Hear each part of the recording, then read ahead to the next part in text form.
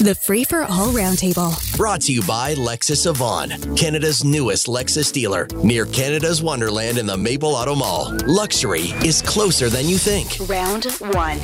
On round one, Tim Hudak is here, former leader of Ontario's Conservatives. He's now at the Ontario Real Estate Association. Tamara Cherry is the author of the book, The Trauma Beat. And Mark Warner is here, international trade lawyer. Let's actually start with the heavens. And the TDSB is deliberating today whether or not they are going to be eclipsed by a solar event. Tamara Cherry, let me start with you on this one. I don't know how measurably it changes the lives of children as to whether they're on their way home from school or they have a day off when there's an eclipse as concerns whether or not they're going to look at it. I don't know how immeasurably it changes the lives of children if they have a PD day on April 8th or a PD day on April whatever it is. I honestly don't see the big deal in this at all. Have school on that day, don't have school on that day. It's not like kids are getting an extra day off and parents are having to find an extra day to find childcare. I will tell you what impact this has had on my life. Last time we talked about this, after I got off air, I went on Amazon and I ordered some solar eclipse glasses for my kids. So I'm quite looking forward to this. Okay. Or you can get them into, some sort of business that requires a visor. Mark Warner, I don't know. Is it a liability issue? Why is this even being debated? Well, I guess it is a liability issue. There's a risk if people do look directly into the sun. I guess I'm trying to remind myself. I always have trouble when I hear these stories about eclipses because it seems every time I hear a story about an eclipse, it's supposed to be the last time it's going to happen until the next 100 years, and then I seem to hear another eclipse story the next year. It's just, but okay. And I do remember a big eclipse when I was a kid living in Halifax, and I'm trying to remember whether we went to school during it. I seem to think we did. And I don't know what time of the day it hit, but I think we were all gathered around and put into, I guess as I always did in those days, the gym. But I guess if it's going to hit at the time when people are leaving school, then I guess you don't have that option. So that, see if you can. There's so many PA days nowadays. You just switch one of those around. Yeah, that might be the best thing to do. Yeah, I mean, Tim Hudak, I just find myself thinking of like uncontacted Brazilian tribes when we, talk about the special measures for an eclipse. I guess you do, eh? Man, look. I mean, there's pretty much even odds that the Toronto District School Board, when offered any opportunity, will make the wrong decision. So okay. My guess is that they will change the day and not allow students to go to school on the eclipse. Turn it into a learning experience, John. I mean, you were talking about this earlier on. Remember the eclipse in the 1970s, Our Lady Victory School? We were there. We learned how eclipses worked. We understood why, the skies move that way. We took protections in place. We actually made it something that I remember to this day, several decades later. Why can't we do this? I don't think this is about liability. I don't think it's about protecting the kids. I think it's about laziness in the school board to actually turn this into a good learning experience. Yeah, the only eclipse I remember was when I was a teenager, but it was a lunar eclipse, and they were particularly boring, and I managed to fall off the roof of a garage while trying to watch it, so not the happiest of memories. GO train operators, their union is complaining about a new rule where apparently if you're involved in an accident, you can't leave the cab, and what we're talking about here is, for example, train strikes a person, the body is lying in front of the train or underneath it, and the operator has to stay on the train. Mark Warner, I'll start with you on this one. I can appreciate how that might be the more humane thing for the operator, but apparently their union is grieving it.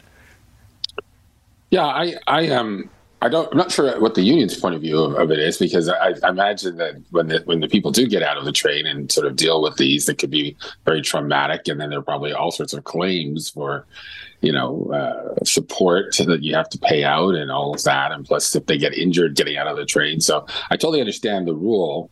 I'm not 100% sure what the union's point of view of it is. I really don't get what their angle is, but I do get it from the GO train angle. I can see all sorts of problems with people, getting out of the train or getting some sort of PTSD from trying to help that person. And because you'll see people in some oftentimes very gruesome situations, it seems to me.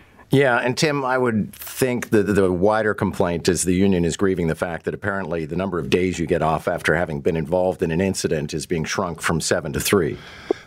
Oh, really? So they're fighting back on that. It just seems like this rule is getting in the way of humanity, right? I mean, if it is your instinct to try to go out and help, to attend, to just give some consolation to the individual, to tell them that hang in there, help is on the way, why not allow a fellow human being an opportunity to do so?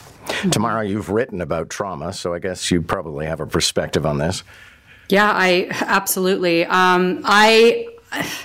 Listen, I understand where the company is coming from, but I absolutely understand where the union is coming from and wholeheartedly agree with what Tim just said. You're not going to have an untraumatic situation if you don't have that employee leaving the train.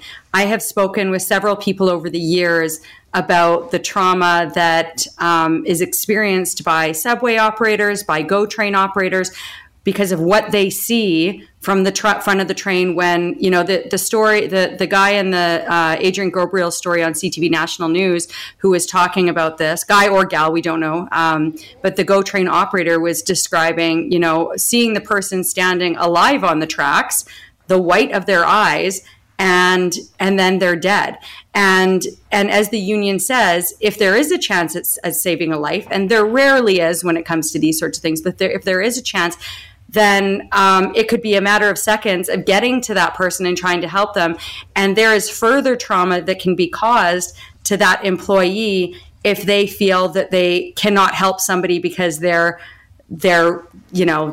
boss says that they're not allowed to help them. That can cause immense moral injury, increase the trauma. But again, obviously a lot of trauma that comes with going and seeing things up close. So this is just my hugest issue with this is how in the hell do you decrease the amount of days off for somebody that's just witnessed such a horrific thing from 7 days off to 3 days off? I don't like putting that number on there. Well, and Tamara, worth noting that according to everything I've read about it, when an operator on the TTC on the subway is involved in somebody killing themselves, many times they never take the controls of a train again. Yeah, well, I've heard that as well, John. But there are people who have experienced it multiple times in their careers. I remember there being a story many years ago when I was working in Toronto about. I remember reading about a subway operator who it happened, and then a few months later they were back on the job, and it happened again. So. But what you just said absolutely speaks to the trauma that is involved in these sorts of things. Interesting feature this morning about some employers in British Columbia who are suing workers who quit without giving 2 weeks' notice. Maybe I'll start with the lawyer on this one. Mark Warner, I get it. This story is probably going to be framed in terms of young people can't be relied upon for anything anymore. But, I mean, do the employers actually have legitimate grief here? I think so. If you signed up with a contract or you have an employment arrangement, you've got to give a certain amount of notice. I don't know how much money they'll get back from these people, so I'm not sure how practical it is. But I suppose depending on what kind of business you're in, you may want to send a message out there because it may be happening very frequently. Changing, onboarding people and getting rid of them and all of that is a very costly process to a business. And so a lot, especially with smaller businesses, these are major costs, and I could see why you'd want to set an example. It's hard to know without knowing more of the specifics, but in general, I don't see a problem with it. Well, Tim Hudak, in the examples that are cited, they are young people, and increasingly young people don't play according to corporate rules. Yeah, sure. But this is nasty, right? An employer going after a couple of people and trying to ding them for a couple $1,000s and somehow claiming damages. These individuals were not running the company. They weren't the CFO. The notion that your business grinds to a halt, yeah, it's too bad. It doesn't reflect well on the individual's character not to give you any notice. But as an employer, John, I could never imagine going after a former employee and try to nickel and dime them like that when it comes to my budget. It would mean a lot to them. I just think this is plain wrong. Look, if it were the CEO, if it were the executive suite that suddenly leaves, then I think you've got cause to say damages. Here, say goodbye, fill a position, move on. Listen, I want to jump to a few other topics here. And Tamara, this is completely in your wheelhouse. The Sami Yatim inquiry has ended, and there's some interesting preliminary recommendations. One of them is that the window should be different for the reporting of a police officer who pulls his or her gun way too often. The other I found really interesting, and again, this is, touches on your book, the idea that there should be counseling for the family members of somebody who dies in a police encounter. Yeah, I mean, we as a society, John, as I absolutely outline in my book, we do a deplorable job of taking care of the most vulnerable among us. And when somebody's loved one dies, when they experience a traumatic loss in particular, something that they weren't expecting, by way of gunfire, whether it is at the hands of a police officer or whether it is at the hands of a gangster or whether it is at the hands of that person themselves, their surviving family members should have support made available to them. We do an awful job of taking care of the most vulnerable among us, and the ripple effects of that can impact all of us. For example, when a child who experiences a traumatic event is not adequately taken care of, what is the impact on society when that child grows up and that trauma starts to present itself in ways that are not perhaps favorable to everybody else around them? I find this issue hugely important from the victim and survivor perspective, but then also what you mentioned about, peer intervention. I am hugely interested in the topic of what is the cost to society when we don't adequately take care of the people who are charged with taking care of all of us.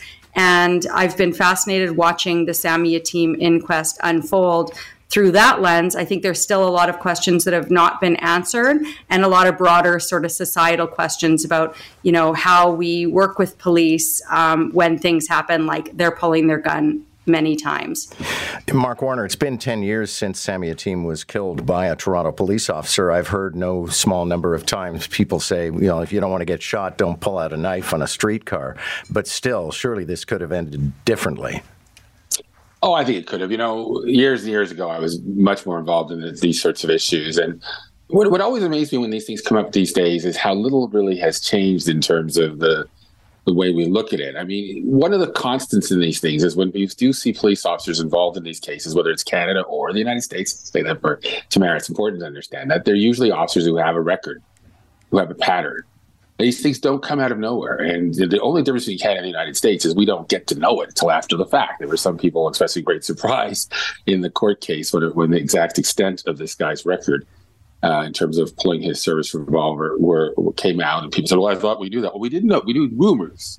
We never heard it officially until 10 years later, but it's absurd. So that's part of it. These bad apples are there, and you got to deal with them earlier.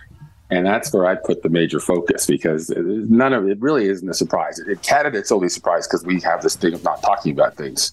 So then we get surprise. Thank you all. Good to have you this morning. Mark Warner, Tim Hudak, and Tamara Cherry. Catch the Roundtable, round 1 at 7:45, round 2 at 8:45. Weekday mornings on More in the Morning. News Talk 1010 Toronto.